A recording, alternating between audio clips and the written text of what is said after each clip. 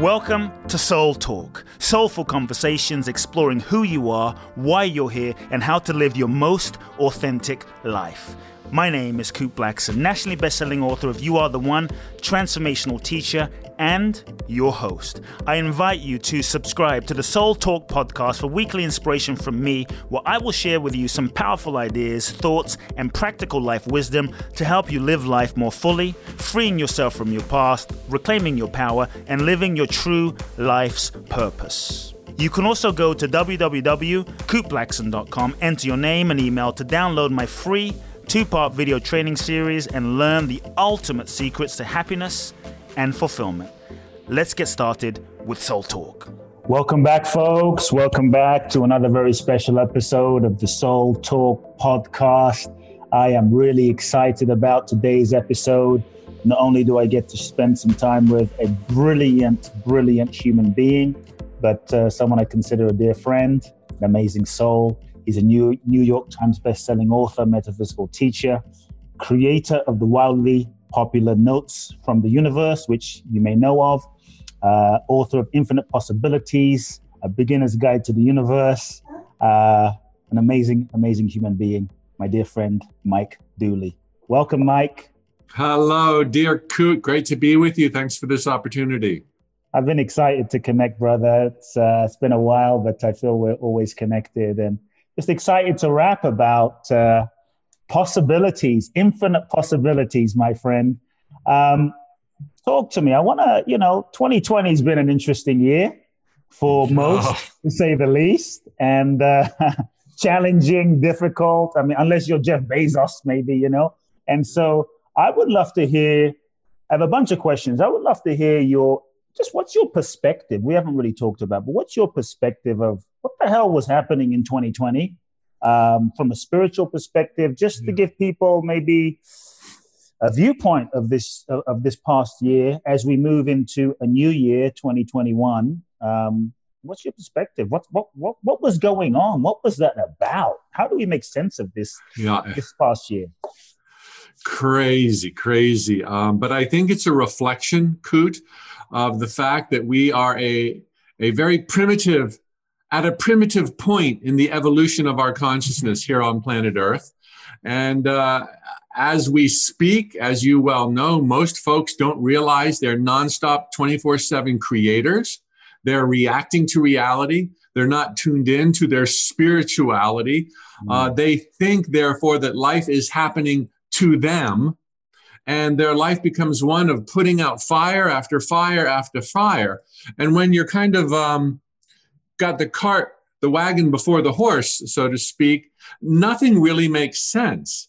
And not only is it frustrating, or as some may rightly call, living through hell. Hell is not knowing that we live in a heaven on earth right now. But if you don't know that, you feel like you're a victim. You feel like you're vulnerable, and you make really poor choices. And in the arc of the evolution of our enlightenment, which is where we're ultimately headed, 500 or 10,000 years from now, we stub our toes and we miscreate. Instead of intentionally forging and shaping our reality, we accidentally do it. And since we don't have our spiritual antennae out, if you will, some of the decisions we make are really rather harmful. They're fear-based, and others suffer. And to go all the way to explain coronavirus, if I can do that with my little brain, when we've got such inequities and imbalances in the world, and really, the rule of law is great, but it favors those who wrote it. We have yet to live in a world where we will be ruled by love and care and compassion.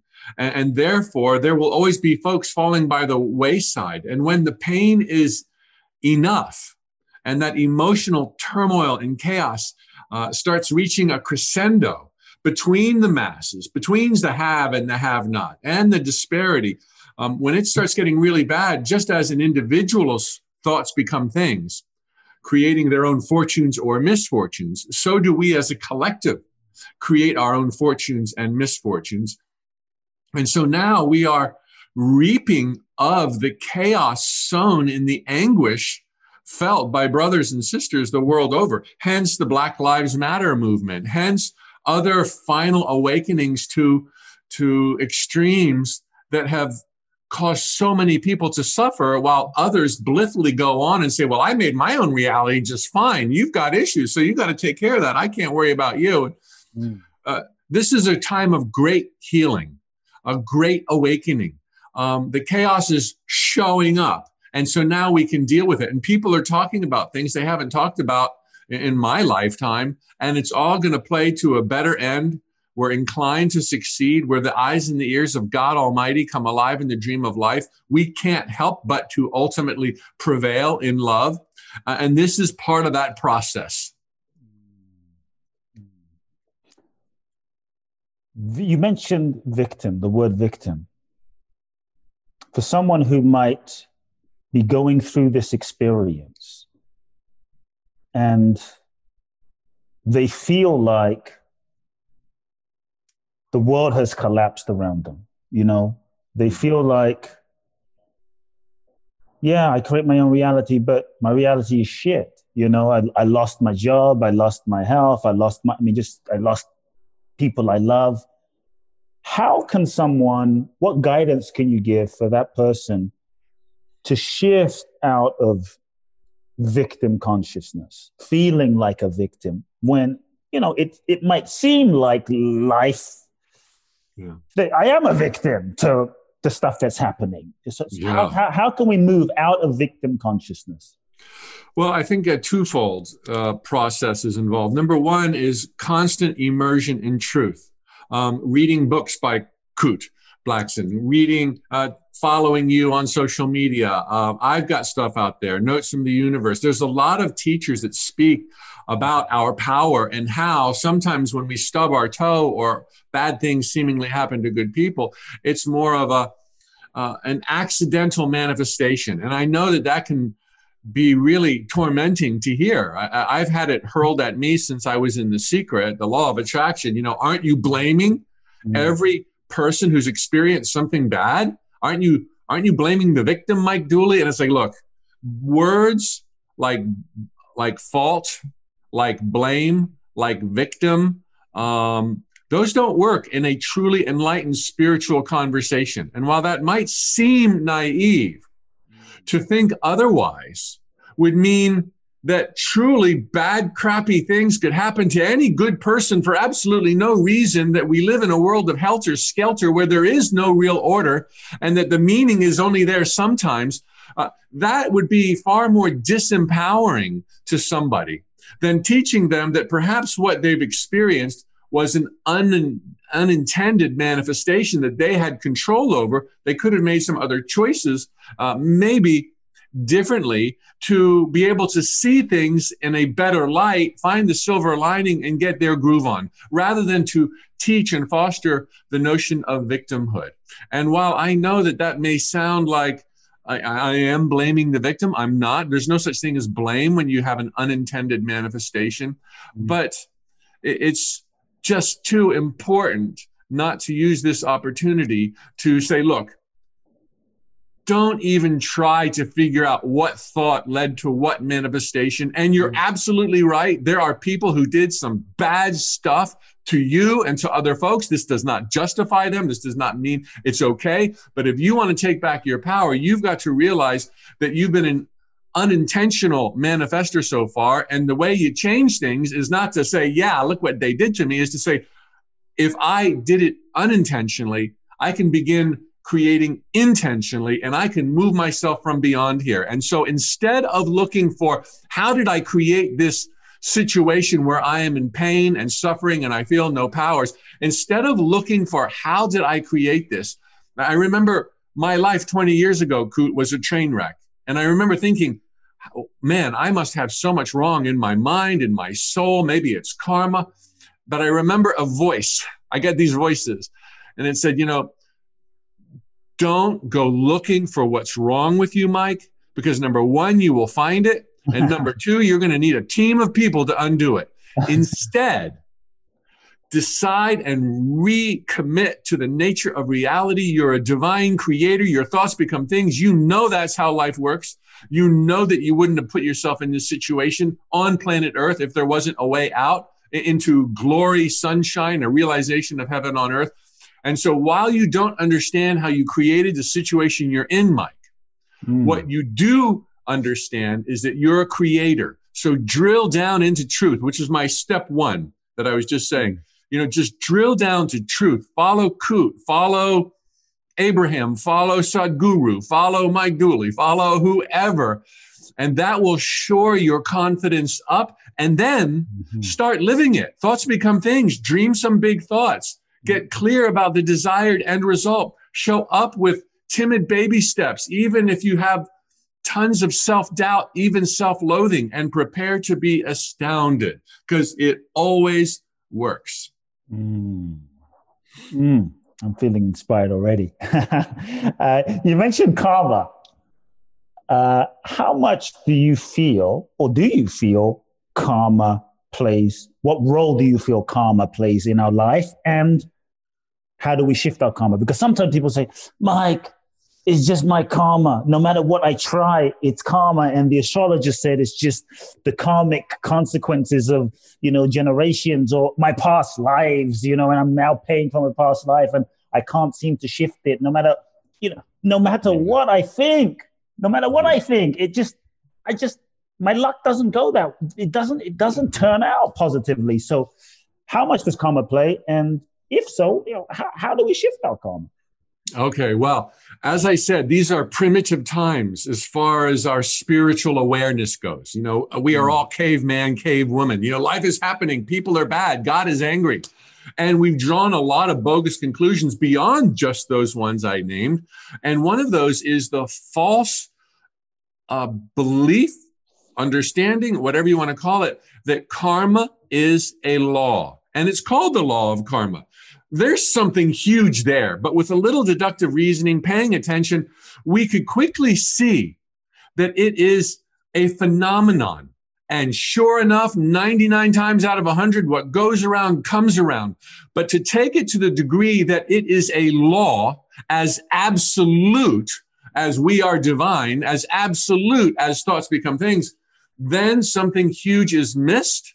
And we totally throw our power out the window. We feel like, it's not me, it's God's decision. It's not me, it's karma. I was a pirate in my last lifetime. Now I have to experience lack and suffering. There goes all of your power. No, karma is a phenomenon. It is not a system of checks and balances, nor is it a system of keeping score.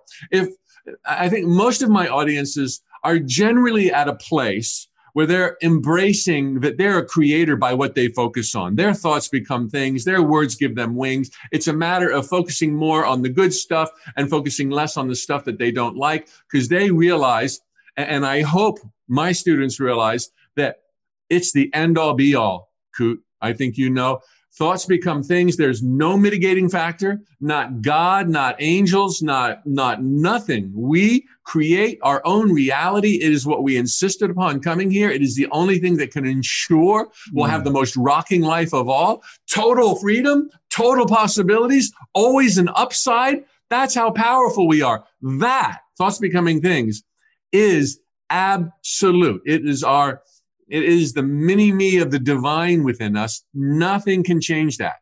But if somebody also thought karma was absolute, now it gets into a really slippery slope. What if in all of my prior lifetimes, or in this lifetime alone, if people don't believe in reincarnation or some form of that, let's say I've violated through insults or whatever, other people, 716 times. But I've only been violated 500 times. The law of karma, if it was absolute, would mean I'd have to suffer equally, or probably be violated exactly as many times as I had violated. But what if, through my own introspection, through my own realization of the pain I put other people through, what if through my own deep contemplative thought, meditation, I see the error of my way, And suddenly I'm like born again. Suddenly I'm so nice to everybody. Suddenly I'm, sunshine and roses and helping out and service while I enjoy my life. There's no equally, they're not mutually exclusive, enjoying your life and being of service. So suddenly my thoughts are of love because I have woken up. My thoughts are of love. They're of abundance. They're of helping others. They're of adventure. They're of enjoying the sweetness of life. So along comes Mike Dooley or Coote Blackson. Thoughts become things. It's like, whoa, this is a good vibration to be in because now I've gotten through all of my junk. I understand what I was misunderstanding. I'm ready for sunshine and rainbows, unicorns, bring it on. If karma was an absolute law, even though all of my new thoughts are rainbows and unicorns, facetiously, if karma was an absolute law, I could not have my thoughts becoming things. My thoughts wouldn't become things. My thoughts would be blocked by karma, which supposedly is absolute. Then the fight or the argument would be which is stronger, karma or thoughts become things. It's like we can all sense that we are powerful. That's why people use creative visualization. That's why every civilization talks about the power of positive thinking. There's power in our thoughts. It's immutable. It is non-negotiable. It cannot be taken away from us, not even by a higher self, because we are the higher self in expression here. So if karma was an absolute law, we'd have to say, believe and ye shall receive if you don't have bad karma. Or thoughts become things, but only if you've been violated as many times as you violate. There is no such garbage. We get off that reincarnational karmic, forget the reincarnation. We get off the karmic wheel, through changing our thoughts. And in the moment we move towards love and light, new reality. And those thoughts become things. And everything else is jettisoned from the past. And it does not matter what the score was. It is not an absolute law. Yes, we can see it happening all the time because most people don't change their thoughts. But if there's a major upshift in thought towards your power, to seeing life's beauty, to the love that's everywhere, you're no longer on that old wheel. You're off of it no matter what the score was. And you can live deliberately and consciously from here, no matter what the psychic astrologer told you back in, back on the farm. So wait, Mike, are you saying doesn't matter what we've done? I just want to be clear because it's kind of mind-blowing. That doesn't matter if I have screwed people over, cheated, stolen, raped or killed. So long as I change my thoughts in this moment to positivity, to love, to higher frequency, are you saying that I'm free of what I did? Like really explain that, because that's kind of a revolutionary thought, right? Are you saying, I just need you to clarify what you're saying. You're like, sure. I don't have to deal with any energetic ramifications of what I may have done to someone. Clarify, because that's... Yeah. It begs to be clarified. The gist of what you just shared as a summary of what I said is the case.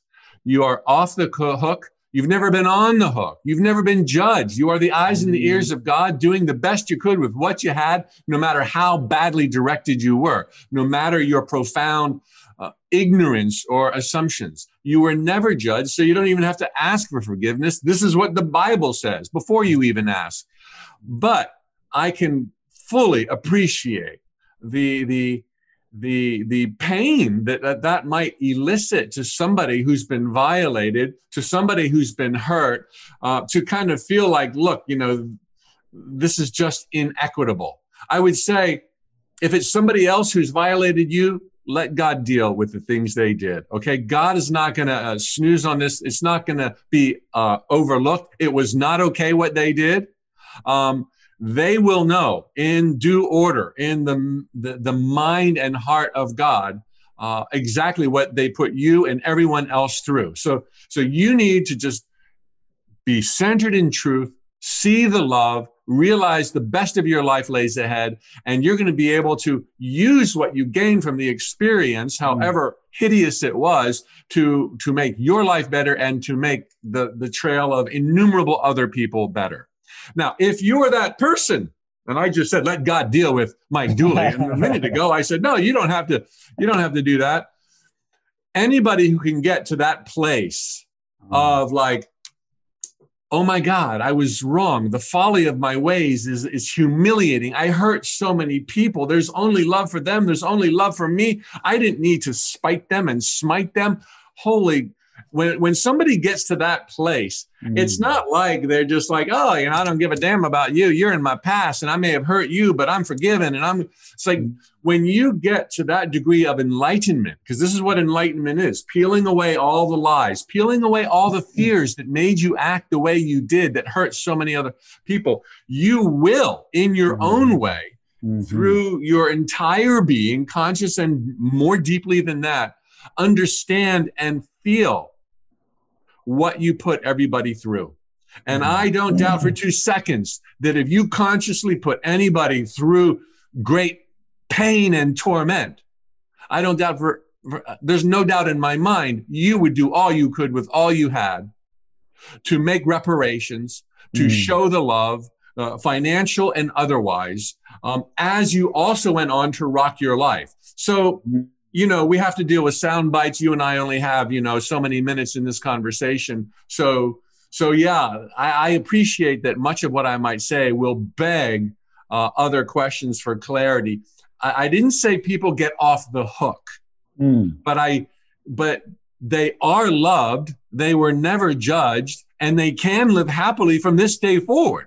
Although their task will be reconciling what they put other people through and coming up with a way to make amends. And somebody could easily say, well, how can you make amends for killing somebody's child? It's like, you're never going to make amends for that in a human lifetime, with the dichotomy of objectivity and here and there and now and then in the soup of illusions where we now live our lives. But life is awareness and consciousness is so much more than what we have to deal with here. And so there's no doubt in my mind, while we can, should, and will correct our ways in this lifetime, there will be a lot more terrain and territory beyond to make similar reparations, healings, come to peace for their benefit and your own benefit. So while there is no such thing as hell, which will piss off people who were violated, while there is no such thing as hell, in the long run, in the scheme of infinite justice, there are consequences to bad behavior, probably most significantly, a full re-experiencing of the torment you put other people through. Does that mean in the moment of your awakening? Not necessarily. Does that mean at some point? Absolutely. There are consequences to all such things, but not in a karmic, absolute, your creation of your reality is now can't come to pass because you hurt somebody. That would be, that's just not the way it works. We are free, we are loved, we are powerful, we are here to get it on and live our greatest lives. We all step on toes. Isn't the consequence that we face ultimately, is that not an aspect of karma or no? That's you could look at it like that. And yes, I think so. I think that would be the proper implication and definition of karma, Kut. That's really awesome. What people do, though, is they extrapolate that reconciliation into, well, I can't live in abundance this lifetime because I must have done something in another life. No, there's no correlation to karma as you've described it, to being able to find happiness and live consciously, create deliberately with the rest of your life. Got it. That is so, can feel the freedom in that, and just that. And I feel the justice in what you said too. That's beautiful. Yeah. Thoughts become things, Mike. Thoughts become things. This is your thing. And I've heard you say it several times. I want to break that down. I mean, it sounds simple, thoughts become things, but for those listening in that might have questions, like, do all thoughts become things? Like, is it really, is it really that simple? I can hear some people asking, thoughts become things. But Mike, I've been thinking about, I want to be a billionaire. I want to be a billionaire. I want to be a billionaire. I've been thinking those thoughts and I'm broke or I'm still financially struggling. What do you mean thoughts become things? I am thinking positive thoughts. I wake up and I do my affirmations and look in the mirror and I'm thinking and I know people that they've recorded themselves on an audio tape and they, do the affirmations on audio all day subliminally, and the reality still doesn't maybe seem to show, let's say, an abundance or the thing that they're thinking about. So it is that simple, Kute. But yet there's a lot of layers and we think more than we realize what we're thinking. But the baseline, which is so important to get going on a proper footing so that you don't give your power away, is to realize that, yes, it is you and only you. Your thoughts become things. If it hasn't shown up yet, that doesn't mean it's not coming tomorrow. Don't say, what's wrong with me? How am I sabotaging myself? Is it karma? You open the door to wacky things that are not pertinent. But because we live in this, kind of very objectified reality of hot and cold, up or down, left and right, duality, it's these sacred jungles of time and space. Only, to try to put the best words to it possible, it's the thoughts you think the most, with the most conviction, that you're most in alignment with, including believability, words, and actions, that become the things and events of our lives. If I think California right now, and I think New York City right now, I can't be in either. I'm still here in Florida. So there needs to be some motion and some steps taken and a lot of congruence to bring me to the place that I do think of the most, that I move towards the most, and that I believe in the most. So it is as simple as thoughts becoming things. That is it. Full stop. Ain't nothing else. But Mike, how come some of my thoughts have not become things yet? Because other thoughts of yours did. That's it. It's still you and only you. And so there's this whole art, this beautiful art of living deliberately, creating consciously. And that is being aware, reflective. What am I thinking? What am I believing? What am I preparing for? Is that support my dreams, or is it building a bridge of retreat? And what am I saying to my friends? What am I saying to myself in the mirror?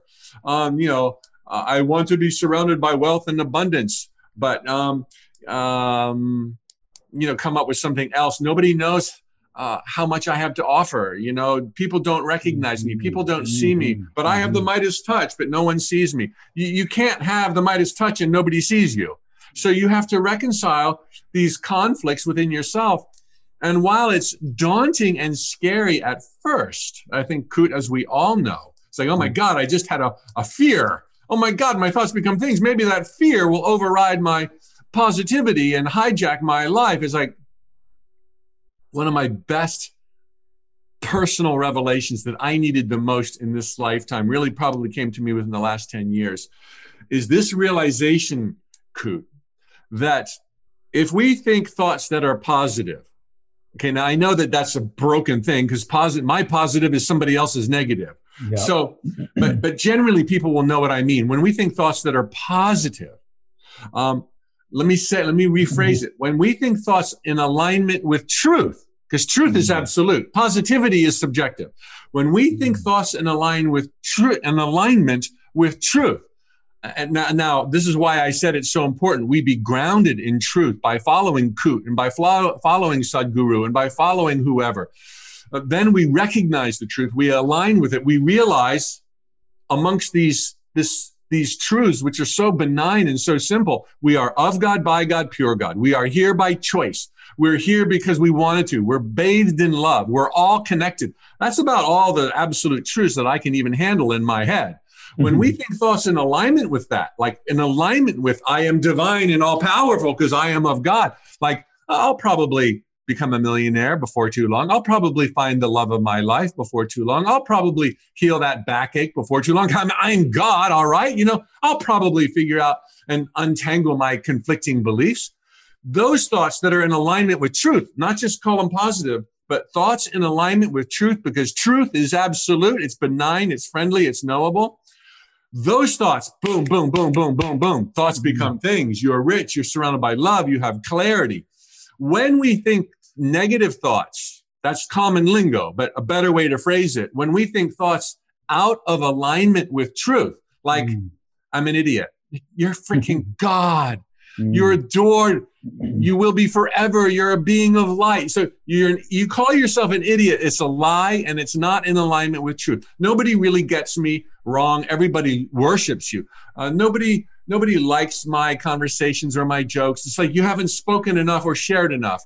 When we say things that are not in alignment with truth, we're resisting the entire universe. And it's much more difficult. I say arbitrarily, but it's an understatement.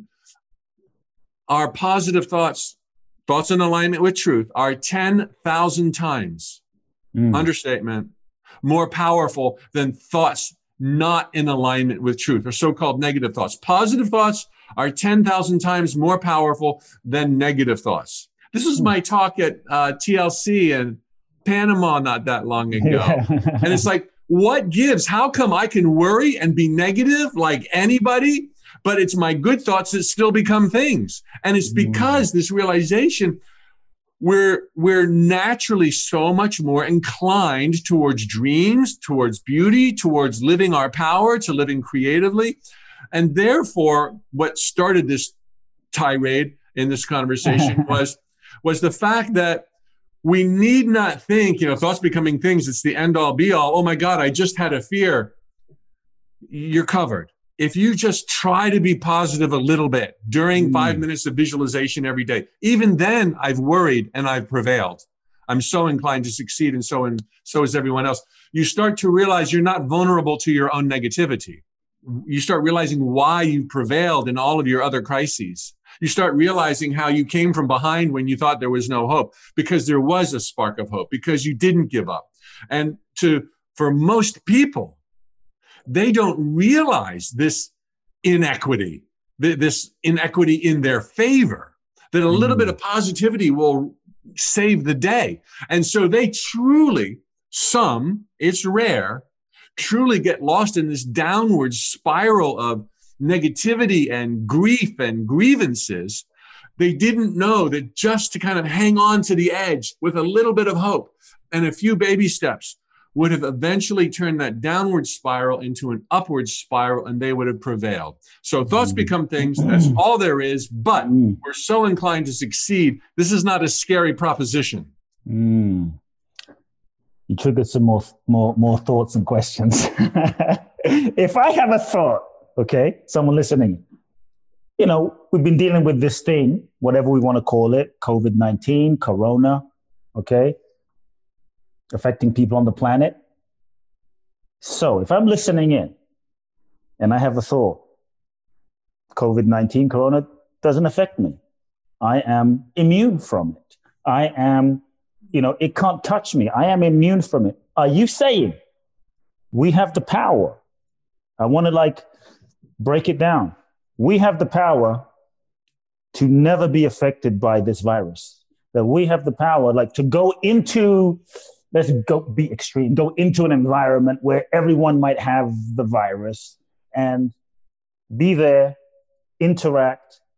I'm immune, I'm divine, I'm all powerful, walk out, and it's not my reality, and be fine.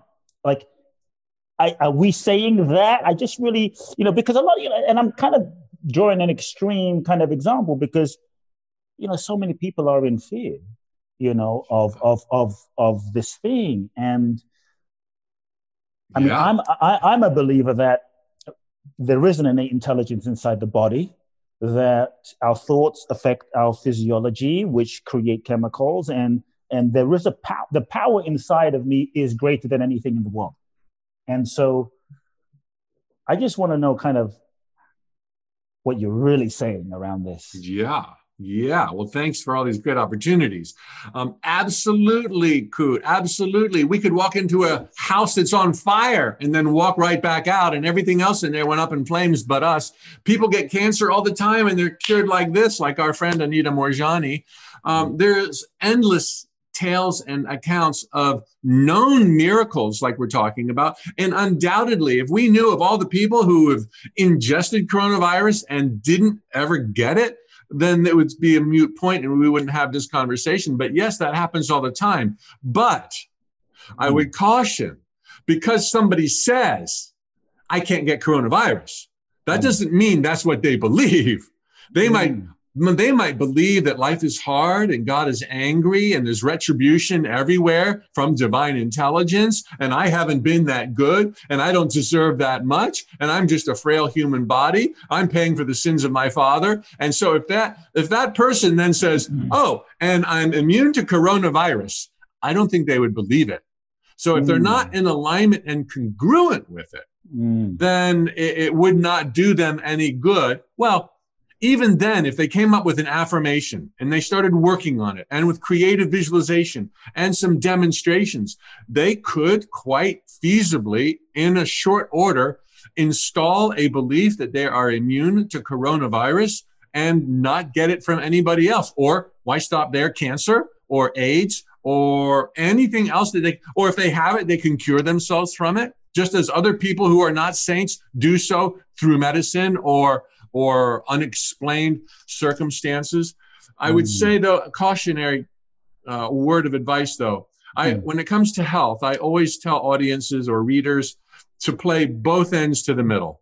Look, do the affirmation. See yourself as Teflon. Know that you're the eyes and the ears of God. Act accordingly. But play both ends to the middle. Do the woo-woo, I playfully call it the woo-woo, and then go see your dang doctor and get a vaccine.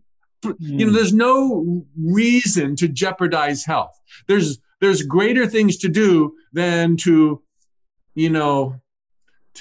try to build a wall around you of disease that can't be penetrated. Like, get happy today. Fall in love with someone new today. Fall in love with yourself today. Move towards your dreams today. And that's going to add to your immunity even better than that. So do both. Do the conventional and then do the woo-woo. Isn't that, and again, just asking, is that not a little affirmation of the fact that you really don't believe that you're Teflon? It is. And so doesn't that, because I'm saying, well, if thoughts become things, and we really believe thoughts become things, then why would I go do that thing? Yes, so good. So good, Kute. Break it down. Help us understand, Mike. Okay. So remember what I was saying about positivity wildly, by unimaginable proportions, exceeding negativity, or truth becoming a thing exceeds chances wildly more than non-truth. So number one, yes, somebody could do it just with their thoughts, with their words alone, and not play both ends to the middle. Yes. But if you've been, to the general listener right now, if you've been walking around in the dark most of your life, like I have been, you don't know where you might have some stray, invisible, limiting thought or belief. And the best way to, inoculate, quote unquote, against all harm is to play both ends to the middle, because by doing the woo-woo, you have just ramped up your immune system. You have just made yourself so much further along because it's in alignment with truth. Then to act with kind of the limited mindset, well, just in case I might need to get a shot. Now that's negative, and that will lower your immunity. But I'm saying do it anyway, because that little bit of negativity, because it's very small compared to the massive leaps forward you're going to be making with new desires, new affirmations, a new vision for your immunity, then it's okay. And buy health insurance while you're at it, even though that's a very negative demonstration. Buy life insurance, even though that's a very negative demonstration. Both of those things imply that you could be a random statistic. It's like, oh, come on, car insurance. Well, somebody might hit me. Well, get it, okay? It's required by law. You're covering that base. And at the same time, see yourself speaking, thinking, behaving as the true supernatural divine being that you are, far above and beyond viruses and car crashes and hiccups and sore throats. Got it. Super clear. How much is action necessary? If thoughts become things, can I just sit here, Mike, and go, because, people might be thinking about this. Well, if thoughts become things, I can just sit in my house, and if I really believe it, money can just come to me. People start knocking on my door and just finding me. And like if this shit is real, and I really believe it, well, why can't I just manifest money, people showing up? Like, how much is action a needed component? Is it needed? I think, Kute, when we are so enlightened that we are literally walking on water and ascending in and out of the time-space continuum, I think when that happens, we will not need to take action. I think it's conceivable that our thoughts can become so powerful that people will be knocking on our windows trying to give us money. But until that day comes, let's get it on. Let's go out and dance life's dance. Let's have a dream and move towards it. Make new best friends. Find out our skills, our talents. Find out where we've got chinks in our armor. Let's live this grand adventure called life. It's the ultimate spiritual path, is living life.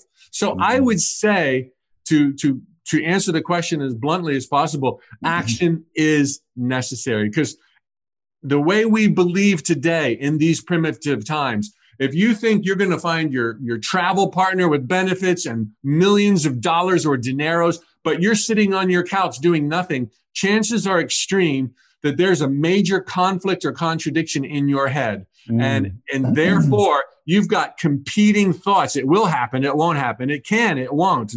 And to make sure you are fully congruent with your dreams of travel and romance and financial abundance, you would be speaking along those lines and you would be physically moving along those lines, even though, and this is the disconnect, even though our first few baby steps towards rocking romance and international travel and financial abundance, it always seems like, I dream up here, but the only baby steps I can take are like way down here.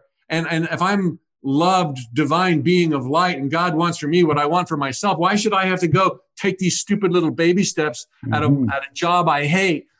Take them.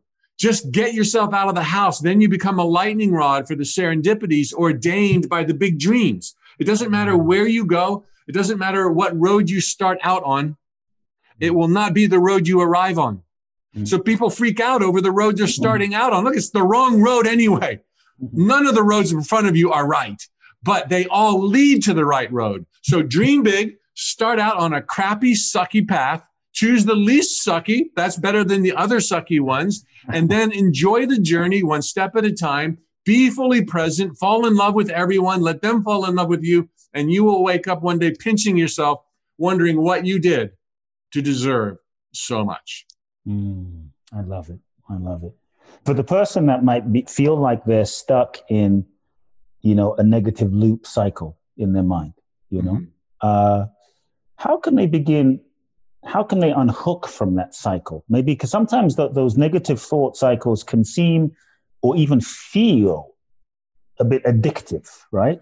And we know we should break out. I know what you're saying is right, Mike. I know I should, but I get hooked in and I can't seem to stop. So is there a way you can guide us to unhook ourselves? Yeah, I speak from experience. I am one of those people that gets to this day will get into a loop of negativity. Fortunately, I learned a trick a long time ago, back in my early 20s. And now I understand it. It's our profound inclination to thrive and prosper based on our lineage and divinity. Our positive thoughts are so much more powerful than our negative thoughts. What I have learned through my crises, Kute, is that there are times that I cannot stop that runaway train of fear. Can't. I'll sit down and visualize and I'll worry. But what I have found is that I can just let that train run. I'm just like, you just run your little heart out, baby. You just go, choo, choo, choo. You go in fear and be scared all you want. But while you do that, I'm going to sit down and I'm going to do my best for 5 minutes today. That's it. To think positive, empowering thoughts as if my dreams have already come true, as if I've gone beyond this thing that I'm terrified of. I have found that while I cannot sometimes stop that runaway train of fear, I can always simultaneously, timidly, start a new little train of positivity going and just kind of fake some thoughts of positivity. And dang it, Kute, every single time, it's been enough. It's always been enough. A little bit of positivity, 5 minutes a day, peppered with fear, in my life has offset 18 conscious hours of true fear, worrying about what can go wrong, how it can go wrong, how messed up my life is. 5 minutes a day, peppered with fear, will offset 18 waking hours of fear. And however ridiculous it seems, I would always combine that 5 minutes with a few affirmations. It's working out. The money's coming in now. I'm loved and adored. It's getting easier and easier. Feels like total lies. The house is burning down, metaphorically. I'm like, it's going to be okay. I see a way out. Even though I don't see a way out, I see the way out. It's all becoming clear. I totally get it. I'm so grateful for this. And then a few baby steps. If I'm out of money, do something to save money. Disconnect the cable TV. Do something to make money. Apply to one more job. Just do a few little things. Actions so critical in these primitive days of our spiritual awakening. And have that positive visualization. Prepare to be astounded. So you can't turn it off. Don't even try to turn off that fear sometimes. There's no trick for that. But simultaneously, do a little positivity. Get a vision board going, a physical one, or put it on Pinterest. And have that little safe place, that go-to place. And don't worry if when you're there, you worry. You've made that pact. You've done what you could. It's always enough by law. I love it. I love it. Are there any other, things you do or secrets that you've learned, especially for those during this time that might be concerned about money? I think 2020, a lot of people's lives have been turned upside down. And so for the person listening in and maybe they're really struggling financially, things have fallen apart financially, and maybe they're like, Mike, I need a money miracle. I need a money miracle. I need to shift my financial situation. What's some of the best, I don't want to say hacks, what's some of the best secrets that you could share in terms of like creating a money miracle? Let's just call it as it is, What can someone do right now within themselves or actually implement or guide us there? I would say first and foremost, even though maybe your landlord has given you 8 days pay or you're evicted, where possible, and usually it is possible. So if and when possible, I would extract myself from these micro crises. Like, what am I going to do in 8 days? What am I going to do? It's like, if you can, you don't have to, but if you can, instead, just imagine that, you're 3 months into the future. Imagine that you're telling the story to your mom or a best friend. Like, wow, I escaped the bullet, man. Wow, I can't believe I was so scared and now everything's all right. Just imagine that the money's coming in right now. Imagine that you have this breathing room. Imagine that you're sleeping well at night. Just go beyond the crises if possible. It's not necessary because there's so much wiggle room. You're still going to hit a home run. But try to go beyond the crises so that you're not figuring out how to save it. Okay, this is part one of 2 parts. So go beyond and create that vision where you've got breathing room, there's money coming in, just got a new car. You might go to New York or Hawaii for the next holiday. You haven't decided yet. Depends on what your new partner says or your old partner who you're madly in love with. So just try to create that bubble, even if it's a new train running beside the train of fear that won't stop. So that's going to program some major infinite possibilities in the unfolding days, weeks, months, even pertaining to the crises that may be looming. Second step is to engage with action. And it doesn't have to be the home run. It does not have to be the home run. Don't think, well, I'm going to write my book and Oprah will love it. And in 7 days, I'll have a New York Times bestseller. It's like, you just stop. When it comes to the baby steps and engaging with action, okay, this is not the time for envisioning, super heroics. The vision of 3 months out, that was super heroics. Right now, we want to get to that. So today, get practical, show up, cut costs, apply for a job, ask for a raise, get the government assistance, get the scholarship, find out who's giving away what, stand in the food line, get toys for tots. There's nothing beneath you and there's nothing that's not spiritual. You're playing both ends to the middle. You've created this vision that's beyond, that implies that you made it through. Divine intelligence is now working it. Divine intelligence will connect those dots and it'll have an easier chance with you getting out the house now. So get out the house and do the practical, the logical. And if you've got some ideas for some woo-woo, you can mix that in with your baby steps. So while you're turning off, the cable TV and you're changing your cell phone plan, by taking those steps, you embolden confidence and you feel like you're taking control, and you are. Simultaneously, do some woo-woo and move in the direction of a new career, or apply for a place that would just be a dream to work at, or approach an investor or a partner who you thought was out of reach before, while you also get a second part-time job, while you also do the practical. So have the big dream, get really busy in the most practical of ways, feel your power returning, know that there's magic abounding in all of our lives, and the universe will thread that needle. I love having the vision, but also the practicality.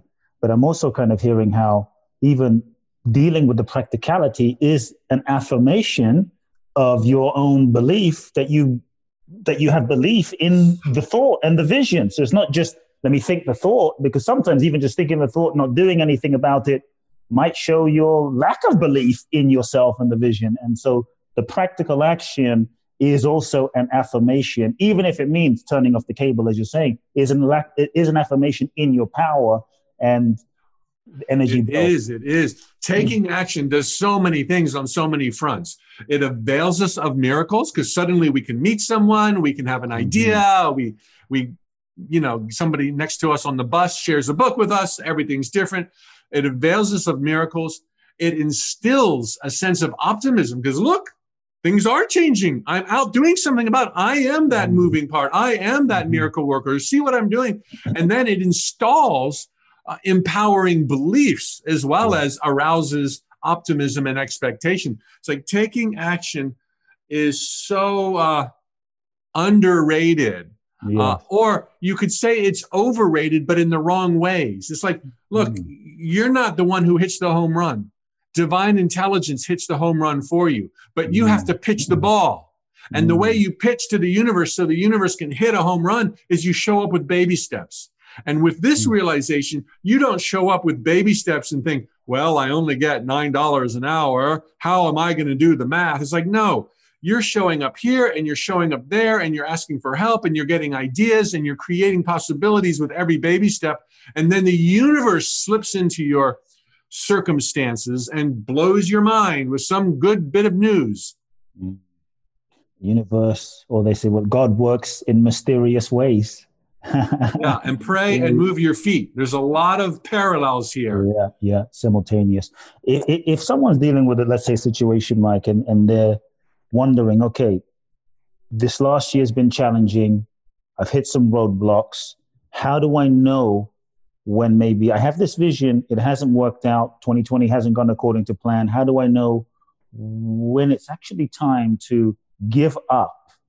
And maybe this is the universe telling me, this is not the vision, this is not the dream, and we need to move you in a different direction. How do I know when it's time to give up on the dream or actually keep going? Because I think you might be people, in that consideration right now. Do I give up on this vision or do I persevere and keep going through?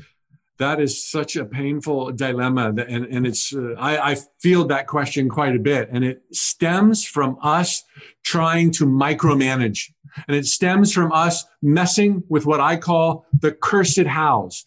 Our job is to define the end result, a life of joy, of health, of prosperity, of friends and laughter, creative, fulfilling work, call it play, whatever you want. That's what we are supposed to do with our brains. Define the end result on the track where we have our highest and greatest priorities, AKA needs.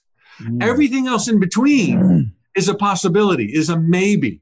But what people don't understand is they try to micromanage the path, the how, the partner, the time frame, and it's beyond the brain's capability to do this. And worse, when you say, this is the path, this is my dream, my thoughts become things. When you attach to a path, which is different than attaching to the end result, friends, laughter, abundance, health, prosperity. When you attach to a path or a how I'm going to get to the dream, and you make the path the dream, which really is micromanaging to an extreme, you unintentionally slam shut and lock all other doors. You want wealth and abundance and creative, fulfilling career, prosperity, entrepreneurial pursuits. The universe is like, I know how you can do that better than anybody can do that. And then you say, and it's got to be this book and that speech and this employer and that client and that parcel of property on the corner of Main and Sunset. There were a lot of other ways besides what you just said. A lot of other books or possibilities or clients or partners, and talk about parcels of land. Oh my gosh. They're everywhere. But by you trying to micromanage the hows, you eliminate countless other better paths, possibilities, partners, etc. And then you're halfway down the path of micromanagement and you wonder, should I give up? The question's fatally flawed because you're messing with hows as if they were the dream. And you never should have attached to them in the beginning. So yeah, give up on those hows, but don't settle for less than joy, financial abundance, health, rocking, loving relationships, creative fulfillment. Those things you never give up on. You never say, well, I think happiness is a pipe dream. I'm giving up. It's like, no, of course it's not a pipe dream. That's why you're here. You don't think that about love, and you shouldn't think that about health or rocking, fulfilling relationships. Those are the wise end results. Those are not hows. Those are destinations. But when we pick a how and say, this is how I'm going to get there, and then we think, and this is the dream, it's like, that's not the dream. Let it go. It might be the dream. And yes, you should write the book, and you should interview, and you should inquire about that parcel. But don't insist or attach to the pathways, the who's, the how's, the when's. Only insist on the big picture, rocking, joyful existence. I love it. I'm feeling that rocking, joyful existence, man. I'm holding that vision. Folks, as you're listening to this conversation, you know, regardless of what you're going through right now, even if there's certain things that haven't gone according to plan or haven't gone the way you wanted them to go, and maybe you're having to reorganize, let go, release certain goals, dreams, or visions, do not give up on the end goal, the happiness, the joy, the bliss, the fulfillment, the loving. That's beautiful.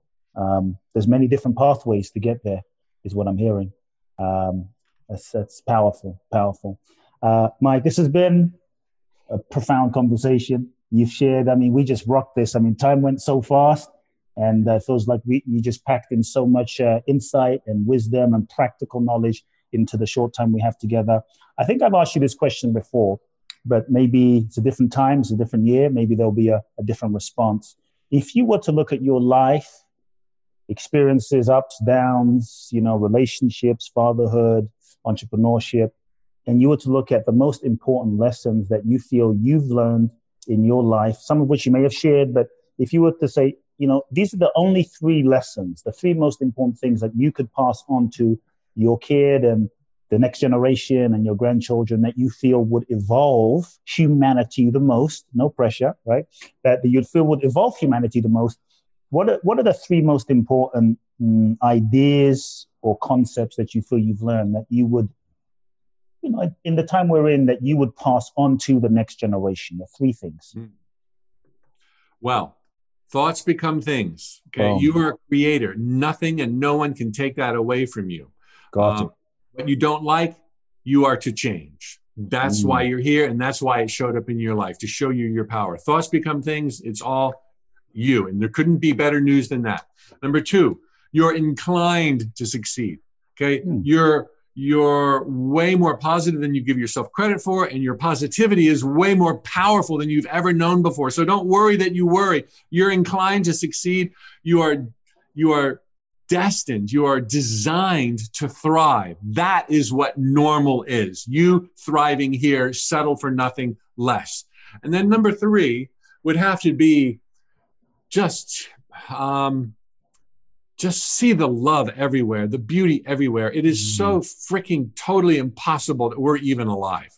It's just mind-blowing that we're having a conversation and that there's a Kute Blackson and a Mike Dooley. That's impossible. It's impossible. But yet here it is. And not only that, it's beautiful and it's colorful and it's exotic and it's eternal. And it's like we live in heaven on earth. And it's made possible through love of the creator, and we are of the creator. We are love itself. So that's not very succinct. I apologize. But thoughts become things. You're inclined to succeed and see the love. It's just everywhere. Amen. Folks, you heard it from the amazing Mike Dooley. Thoughts become things. If you aren't inspired now, wow. I'm feeling more alive. I'm feeling ready to rock. I hope you are too, folks. A homework assignment for everyone listening in. I would love that as you go back into the world, focus on the vision, the end result, but also really start seeing intentionally, almost as a practice, as a meditation, start choosing to see the love that is everywhere. Every single day, the sun is shining on you. The sun doesn't ask, what did you do for me today? The sun just shines on you unconditionally. The moon gives to you, the flowers, nature. Life is constantly giving to us every day. And I think every single moment of our lives, your heart is beating right now. Trillions of processes are happening in your body right now. To me, there is something that is living and breathing us. And the way I see it is, it's all proof of the love of existence, the love of the divine, the love of God, whatever you believe. We are being loved every single moment. So choose to see the love everywhere. And I think the more we see the love everywhere, the more we will be given things to love, and the more love will only expand in our lives. Mike Dooley, you're amazing. What's the best way people can find out about you and your work? And I want everyone to just connect with you more. And what's your best website and all of that good stuff? Sure. Well, first, thank you, Kute. You're a brother. I love you so much. It's an honor to be in your esteemed realm. I worship everything you teach and share. It's a pleasure. Thank you. My website is TUT.com. The Universe Talks as an acronym, TUT.com. I send out a free note from the universe every day. And that's where I post my events, virtual, physical, and all else. So TUT.com. Awesome, folks. You heard it, TUT.com. I want to encourage all of you to go there, explore Mike's world, explore Mike's universe. As you can tell, he's a fount of knowledge and inspiration, and your life will be blessed. And here we are, getting ready to rock 2021. Let's make it the best year we have ever had. Folks, send me an email. Let me know. Kute Blackson at KuteBlackson.com. Your key takeaways from today's episode with the amazing Mike Dooley. Also, share this episode far and wide with everyone you know and spread the word. Until next week, love now. If you've enjoyed this episode of Soul Talk, please do share the podcast with all of your friends. Let everyone know, and make sure you download Soul Talk today. I'm looking forward to next week, where I'll get to share more inspiration with you. Meanwhile, follow me on Facebook, Instagram, or social media. You can find out more about my work at www.kuteblackson.com. If you feel ready to take your life to the next level, join me at my exclusive event in Bali, www.boundlessblissbali.com, where you can find out more and apply. Also, make sure to remember to download my free 2-part video training series and learn the ultimate secrets to happiness and fulfillment at KuteBlackson.com. Sending you all big hugs and love now.